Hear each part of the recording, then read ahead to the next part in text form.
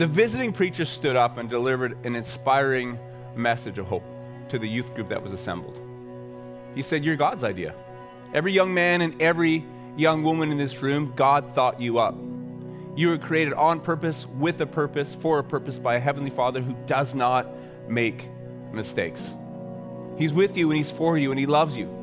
He loves you so much, in fact, that he sent his one and only son, Jesus, into human history. And Jesus Christ, the Son of God, stepped into history on a mission of redemption. He came to represent God's grace and God's love and God's mercy in living color. But he also came to die. And when Jesus went to the cross to lay down his life, his offer to you and his offer to me is that we would hand him our shame and our guilt and our regret so that we could get past our past once and for all. And then Jesus rose again on the third day and he defeated death. And he ushered in a new era of life, because 40 days later, he ascended back into heaven and he did two things. Number one, he sent the Holy Spirit so that we could have the strength to live with the power and purpose that we were born to live with. And number two, he went to prepare a place for us. Because here's the thing, your body's gonna wear out one day, but you're never gonna wear out. On the other side of eternity, you're gonna get a new body. And God's going to usher in a new order. No more suffering, no more sorrow, no more pain, no more pandemics. He'll wipe every tear from your eye. A new heaven and a new earth. Think of it.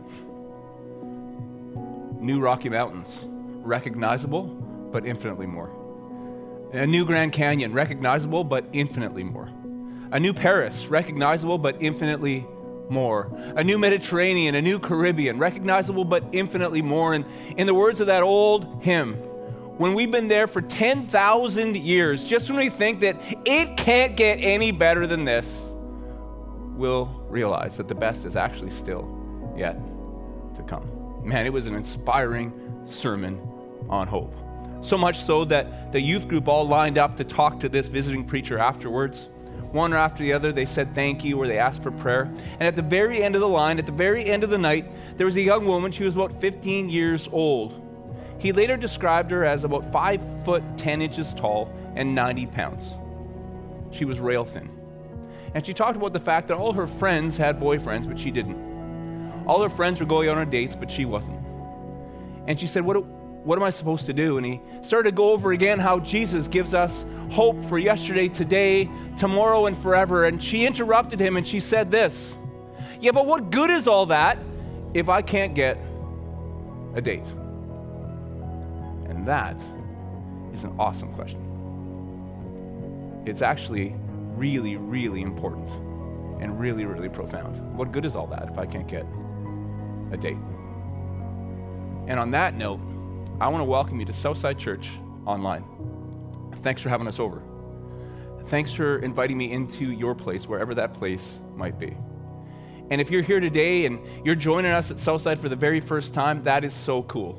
We'd love to give you a welcome gift. So if you could text the keyword hello onto the chat where you're at right now, or to 604-670-3040, our phone number, or go to southsidelife.com. We have a message box there called Southside Together.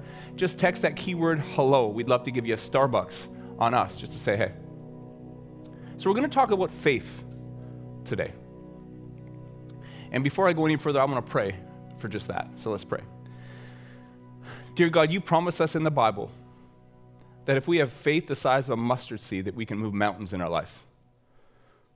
I pray for a mountain-moving faith.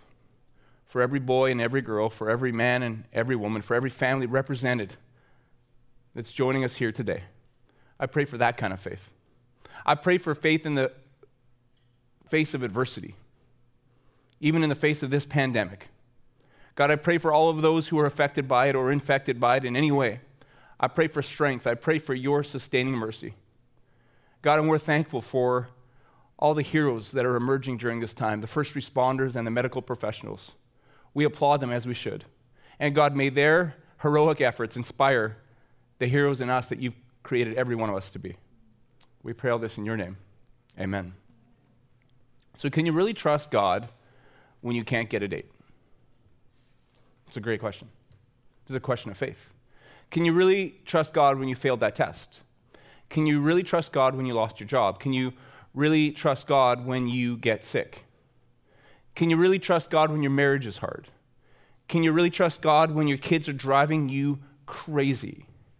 Can you really trust God when things just didn't work out the way that you hoped that they would work out?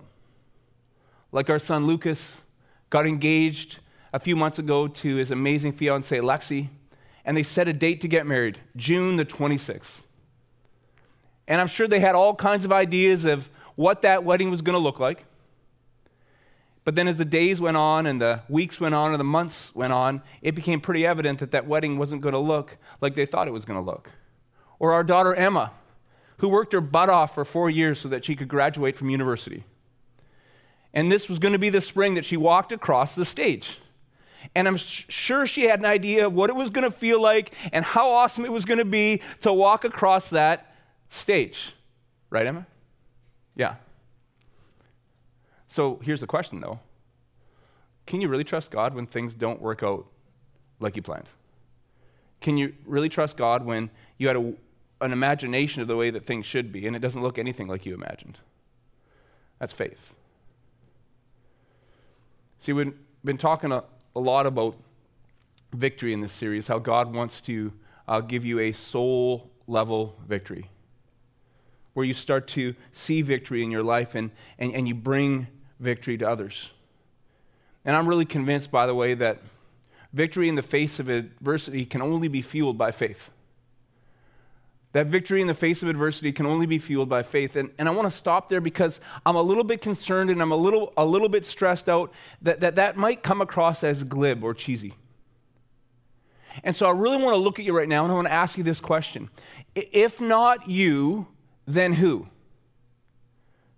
And if not now, then when? Because here's what I know. Our world needs hope now as much as it ever has needed hope. Our world needs strength now as much as our world has ever needed strength. Our world needs victory now as much as it's ever needed victory. See, I'm convinced that victory in the face of adversity is fueled only by faith. Jesus said it this way in John 16:33. He said, "In this world you will have trouble. In this world you will have trouble, but take heart, I have overcome this world." It's an amazing concept. Because here's what I know. When we look around this world and we see trouble, I know one thing for sure, that there is an unseen trouble behind all of the trouble that we see. And when we look around this world and we see brokenness, I know there's an unseen brokenness behind all the brokenness that we see. And when I look around this world and I see a battle going on, I know that there's an unseen battle behind all the battles that we see. So how do I take heart in a troubled world? How do I take heart in a troubled world? Well, there's really only one way. Faith in the one who has overcome this troubled world. That's it. The victory in the face of adversity is only fueled by faith. In other words, what I'm suggesting is that we have faith in a victory that goes deeper than the deepest defeat. We have faith in a hope that goes deeper than the deepest despair. We have faith in strength that goes deeper than the deepest weakness. We have faith in a light that shatters the deepest darkness. That victory in the face of adversity can only be fueled by faith. One of the most powerful examples of that was Good Friday, when Jesus laid down his life and all seemed lost. There was a prisoner of war during the Vietnam War named Jeremiah Denton, who wrote a poem that I love. It described the vantage point of Mary on that day that Jesus was crucified. Let me read it for you. The soldiers stare, then drift away. Young John finds nothing he can say. The veil is rent, the deed is done, and Mary holds her only son. His limbs grow stiff, the night grows cold, but naught can loose that mother's hold. Her gentle, anguished eyes seem blind. Who knows what thoughts run through her mind. Perhaps she thinks of last week's palms, with cheering thousands offering alms, or dreams of Cana on that day. She nagged him till she got her way. Her face shows grief, but not despair. Her head, though bowed, has faith to spare. For even now she could suppose his thorns might somehow yield a rose. Her life with him was full of signs that God writes straight with crooked lines. Dark clouds can hide the rising sun, and all seems lost when all is won. Her head, though bowed, has faith to spare.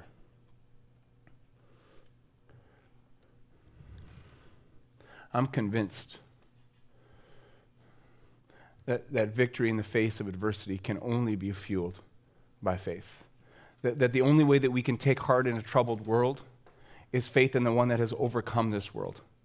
That God really does write straight with crooked lines. That there really is a victory that goes deeper than defeat. That there really is a hope that goes deeper than despair. That there really is a strength that goes deeper than weakness. That there really is a light that shatters the deepest darkness. A victory in the face of adversity can only be fueled by faith. We've been looking at the second last book of the Bible, the book of Jude. And we're on verse 9 now. It's got to be one of the coolest verses in the entire Bible. Let me read it for you.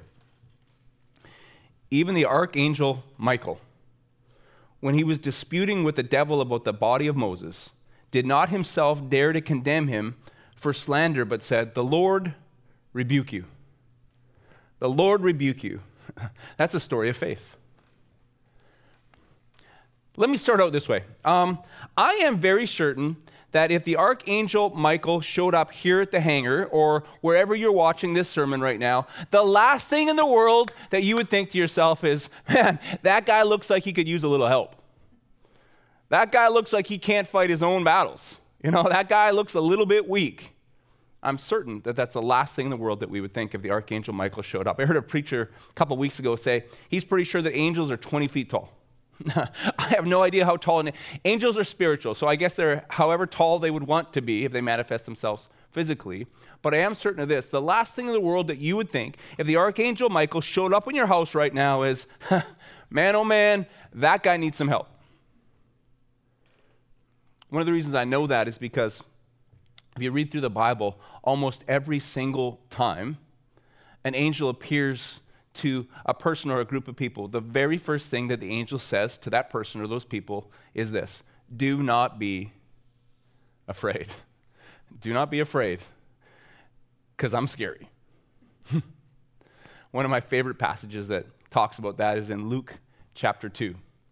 Luke chapter 2, the night that Jesus was born, it says there were shepherds out in the fields keeping watch over their flocks by night.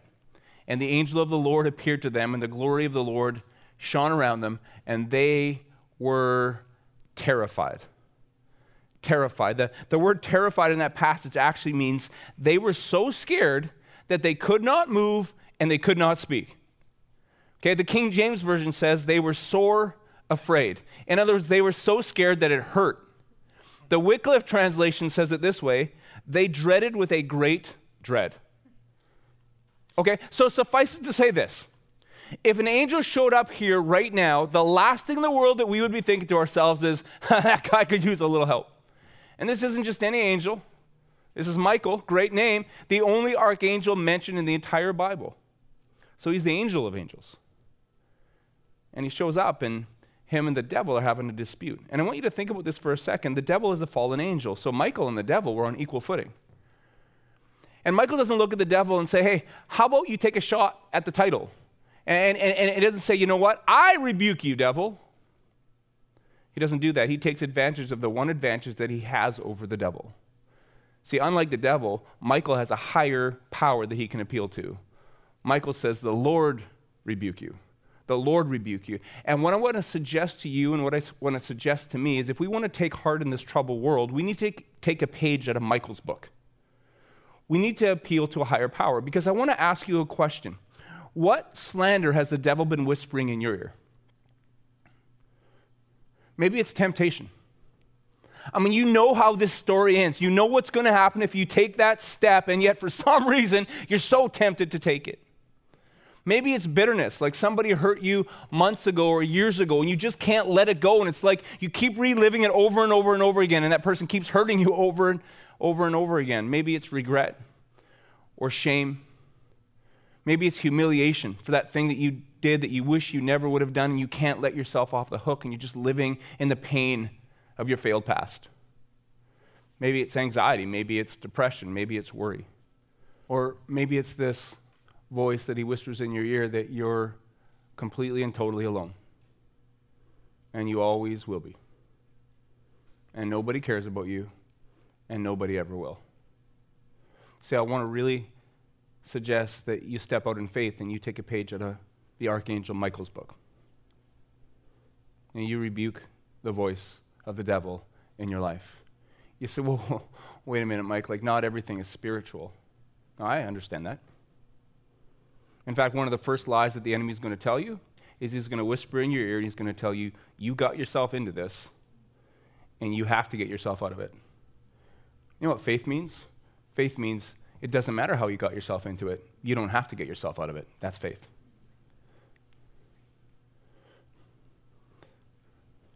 So you have an enemy named the devil, and he wants to orchestrate a soul-level defeat in your life.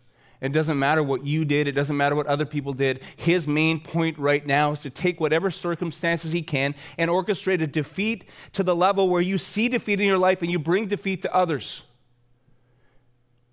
And you got to step out in faith today, and you got to take a page out of the Archangel Michael's book, and you got to say, the Lord rebuke you, temptation. The Lord rebuke you, bitterness.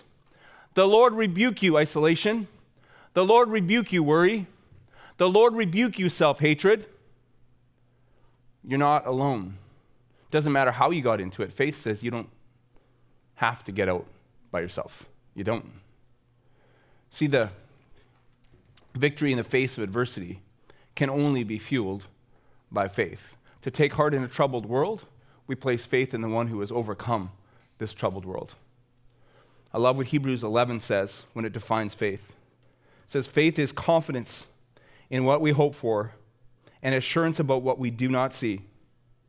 And then it goes on in Hebrews 12 to say this, so let us fix our eyes on Jesus, the author and perfecter of our faith, who for the joy set before him endured the cross, scorning its shame, and sat down at the right hand of the throne of God.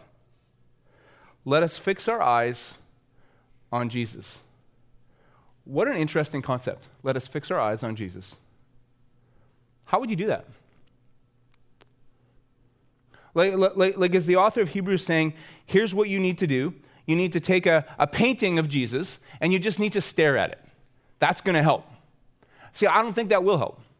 And I don't think you should stare at a painting of Jesus. In fact, you for sure shouldn't stare at these two paintings of Jesus. Okay, because there's a few things I know about Jesus. Number one, he was not white. He was not Caucasian. Didn't have blue eyes.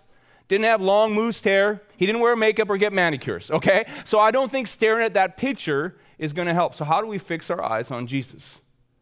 See, what I want to suggest to you today is faith is actually spiritual eyesight. See, in the physical, we say this, man, I would have to see it to believe it. In the spiritual, the opposite is true. You got to believe it to see it. See, there's a lot of things that I could tell you. I could empirically prove to you many things. I could say, I can show you, I can prove to you that the Bible is the best-selling book of all time. I can prove that. I could prove to you that the Bible is historically accurate. That Jesus Christ lived, died, and rose again. I could prove that to you, not just out of biblical sources, but out of extra-biblical historical sources. I could prove that to you. And I could probably argue with you and convince you that the Bible has had a profound impact on human history. I could convince you of that. I could convince you probably that the Bible is the most unique book, one of the most unique books in all of human history. In fact, I bet you that if we sat down together right now, I could convince you that the Bible really, really matters. But that's not faith. Faith takes the next step. Faith says the Bible, the truth in the Bible, really, really matters to me. And I can't show you that. You got to believe it to see it. It's like I can't show you the wind. I could show you the effects of the wind, but I can't show you the wind. What I want to suggest to you, spiritually speaking, is that there's a spiritual wind blowing in your soul. And through that, God is calling your name right now. I can't show you the wind, but I could show you the effects of it. See, one of the things that I think that you know is that you're way deeper than a body.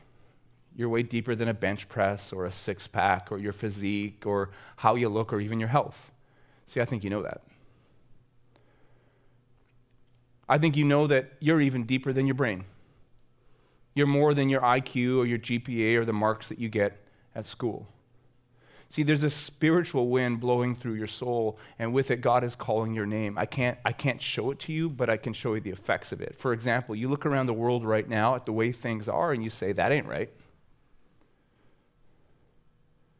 That's not right. And by extension, your soul is longing for something that is right.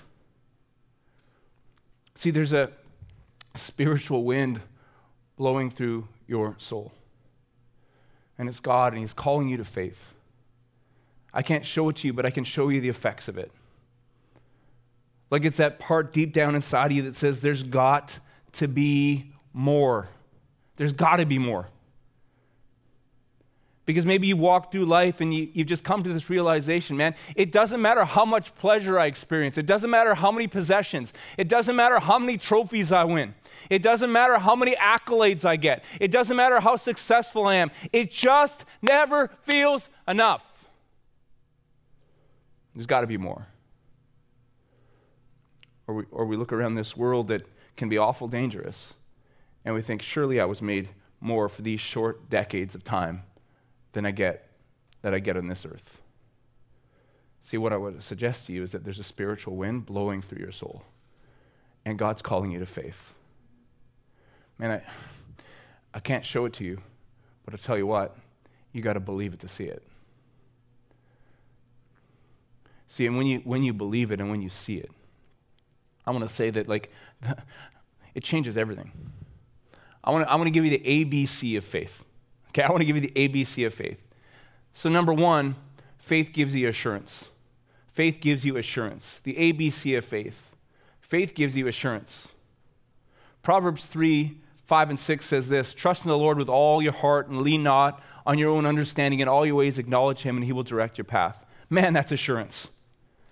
That every day I'm just trusting Him the best I can, leaning not on my own understanding, and He's just leading me. He's just leading me. You know, he's not a trickster. God's not trying to pull a fast one on me. He's trying to lead me one next step at a time. And it's assurance because I don't have to live in the past. You know what I mean? I don't have to go, well, I took a wrong turn in 2012, so it's all over now. I took a wrong turn last night, so it's all over now. I made that one mistake back then, so I guess it's all over. No, God's not MapQuest, where you make one wrong turn and it's all over. No, He's always rerouting. He's always recalculating. And it's this assurance that says, I'm not going to carry the regrets and the baggage and the humiliation from 2012 with me for one more second. I'm not going to drag around what Jesus died to free me from for one more second, for one more step. It's also that assurance that He gives you that you really are enough. So you don't have to live for the acceptance, the applause, or the approval of people anymore. One of my best friends is a guy named Rich Stewart. Man, we've been hanging out since middle school. I still hang out with him now. And I remember back when we were in middle school and high school, Rich used to say this one thing all the time. He used to always say, I don't care what people think. I don't care what people think. I don't care what people think. And he would say it multiple times a day. And I would always think to myself, man, that is so cool. Like, that is awesome. Because I really, really, really do care what people think, you know? And so a couple weeks ago, we were talking on the phone. I said, Rich, do you remember back in middle school and high school, you used to always say, I don't care what people think. And I've been thinking, like, did you actually not care or did you kind of care? He said, oh, it's all I ever thought about. All I ever thought about is what people thought. See, and here's the tragedy of that. The tragedy of that is that when you care about what people think, you don't care about people. Because their approval becomes a commodity. Their validation becomes your currency. And now you want something from them. But Jesus says to you today, man, if you believe it, you'll see it. That your value was already established through the death and resurrection of Jesus. That your worth is absolutely firm, that you're pre-approved. So now you don't have to live for the validation or approval of people. You can live from the approval of God. Instead of caring so much about what people think, the next thing you know, you can just care about people. So number one, a life of faith is a life of assurance. It's also a life of blessing. A life of blessing. You just come to trust God. Man, he's never failed and he won't start now, so you just step into his plan for every area of your life. Relationships, marriage, parenting, man, even money. Like there's this concept in the Bible, in the Old Testament and the New Testament of the Bible. It's called the principle of first fruits. And it's amazing because what it says is that when you trust God with the first fruits of your finances, which is the first 10%, that he'll bless you more with what is left over than you can bless yourself with all of it. Well, that doesn't make any sense in the physical, right? Like I went to school in Red Deer, and I can even tell you that 100% is greater than 90%. And God says, no, trust me. Trust me. Like when you honor me with the first fruits and invite me into your financial world, I'll bless you more with 90 than you could bless yourself with 100. You got to believe it to see it. I've seen it in my life. My wife Corinne and I were talking just the other day about how amazingly blessed we feel, how fulfilled, how content, and we've always trusted God with every area of our lives. You say, well, you just want me to give money to the church. I do. I really, really do for you. For you. A life of faith is a life of assurance. It's a life of blessing, and it's also a life of change. A life of change. Have you ever heard someone say, you are young at heart? You are young at heart.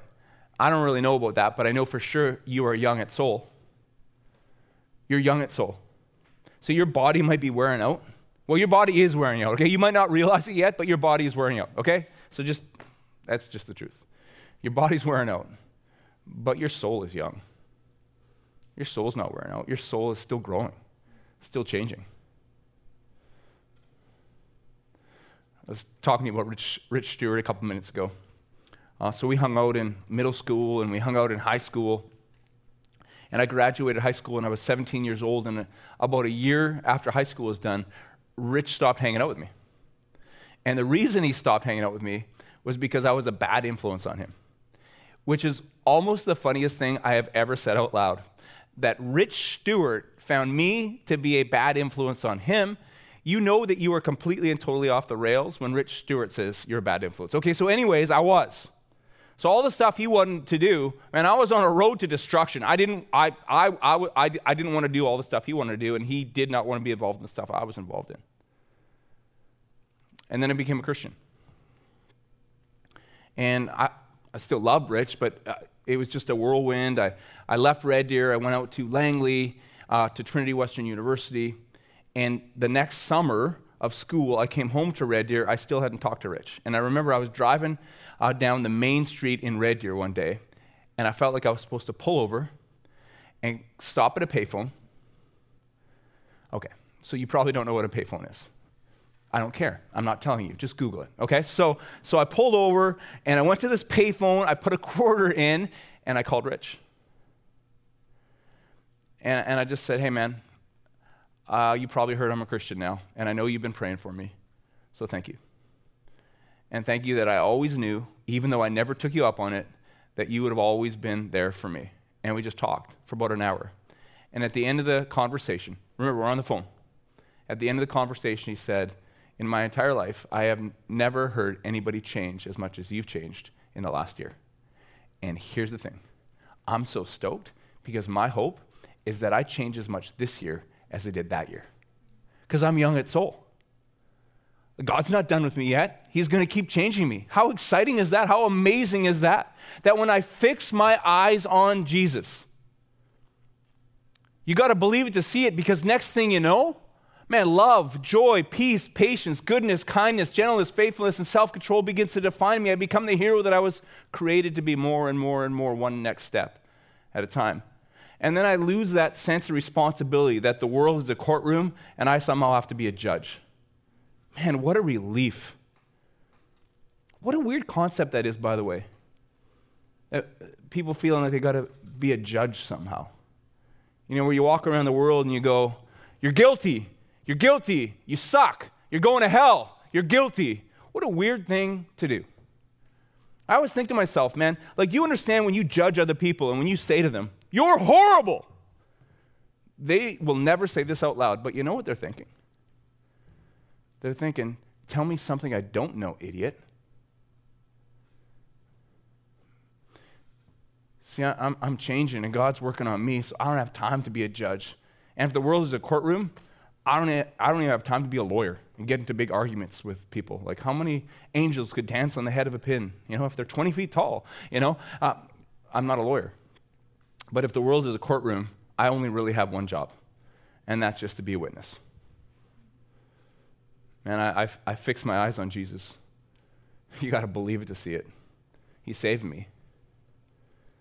He changed me, and he's changing me. And I know that he could do the same for you. That's it. Just tell my story. Tell your story. That's it. You got to believe it to see it. What a life. The ABCs of a life of faith. You know what? I'm going to give you a bonus. I'm going to give you a D. Is that okay? One more. Not only does he give you assurance, not only does he give you blessing, he changes you, and finally, he gives you a destiny. See, you start to understand that he's just with you every single step of the way. And that when your time on this planet is over, it's not the end for you.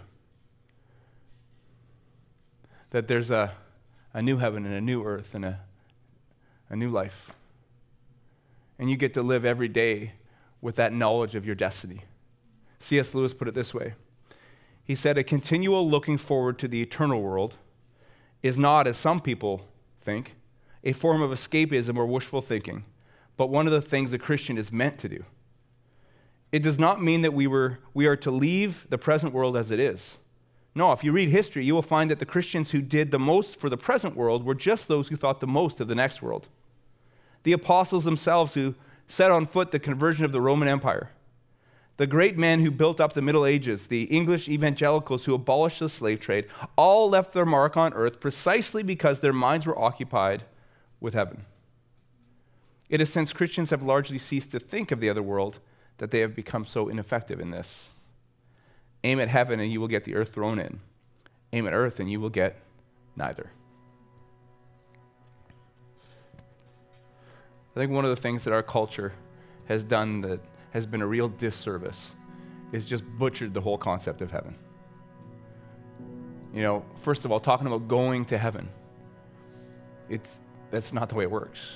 Any more than you're going to be a chubby little baby with a diaper, playing a harp and eating Philadelphia cream cheese. It doesn't work that way. The Bible talks about a new heaven and a new earth. Think about that.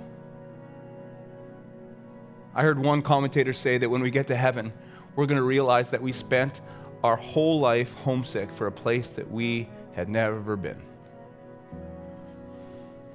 I wonder if you're like me and sometimes you look around the world and you think, man, there's so much to see in this world, in this country, even in just our province. I'll never get a chance to see it all. Yeah, you will. You will. You got forever. Or how about this? Is there a place, is there a moment that you can look back at and think, man, that was good. That was right. Man, that was just a little glimpse.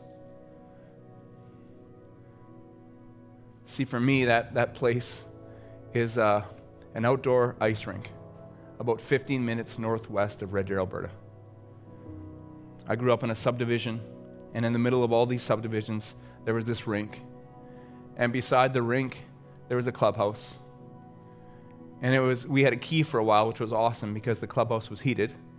And inside that clubhouse was a switch to turn the outdoor lights onto the rink. And I think about that place a lot.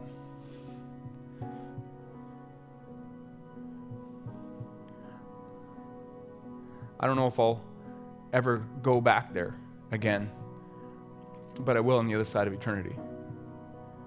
In fact, the truth is, I think about that place every night. Every single night of my life, I think about that place. Every night when I go to bed, I read my book until I just about fall asleep, and then I put my book down, and every single night, I think about that place in those moments between waking and sleeping. And you might say, well, you're looking back with nostalgia. Yeah, partly, but I think I'm looking forward with great anticipation also. Just being out on that rink and the sound that your skates make on fresh ice. And you can see your breath and the echo of the puck bouncing off the boards. And you skate to the boards and you lean way out and you look out past the glare of the lights up into the sky, and you realize that the God who spoke all of this infinitely creative universe into existence made it all for me. He made it all for you, and we have eternity to explore it all. Man, oh man, you got to believe it to see it. Faith says that there's a victory deeper than the deepest defeat, that there's a hope that goes deeper than the deepest despair, that there's a strength that goes deeper than the deepest weakness. There's a light that shatters the deepest darkness. And you know what else? There's a life. There's a life. There's a life that goes far beyond death. It's faith. You got to believe it. You got to believe it to see it. See, here's the thing. There's a spiritual wind blowing in your soul. I can't show it to you, but God's using it to call to you right now. So I want to ask you a question. Is today the day that you're going to put your faith in Jesus? And he's calling you. I don't think it's an accident that you're tuned in and joining in on this service. I think God wants you to know that everything that needed to be done for your salvation has been completed. You don't have to achieve anything. You just have to receive what Jesus did through his death and resurrection. Man, victory, victory, victory, even in the face of adversity, is fueled by faith. So man, if that's you today and you just want to place your faith in Jesus, that's awesome. I believe there's going to be many people that will today. So I'm going to pray, and I just invite you to pray along with me as I pray. Dear Jesus, thank you. Thank you that you died and that you rose again for me. Thank you that you have a plan to give me a life that starts now and stretches into eternity. So I trust you, and I pray that you would give me the strength to follow you one next step at a time, from victory to victory to victory to victory. In your name, amen. Amen. Man, if you prayed that prayer for the first time, I got to tell you, I am honestly just so stoked. It's done. Everything that needed to be done for your victory has been completed.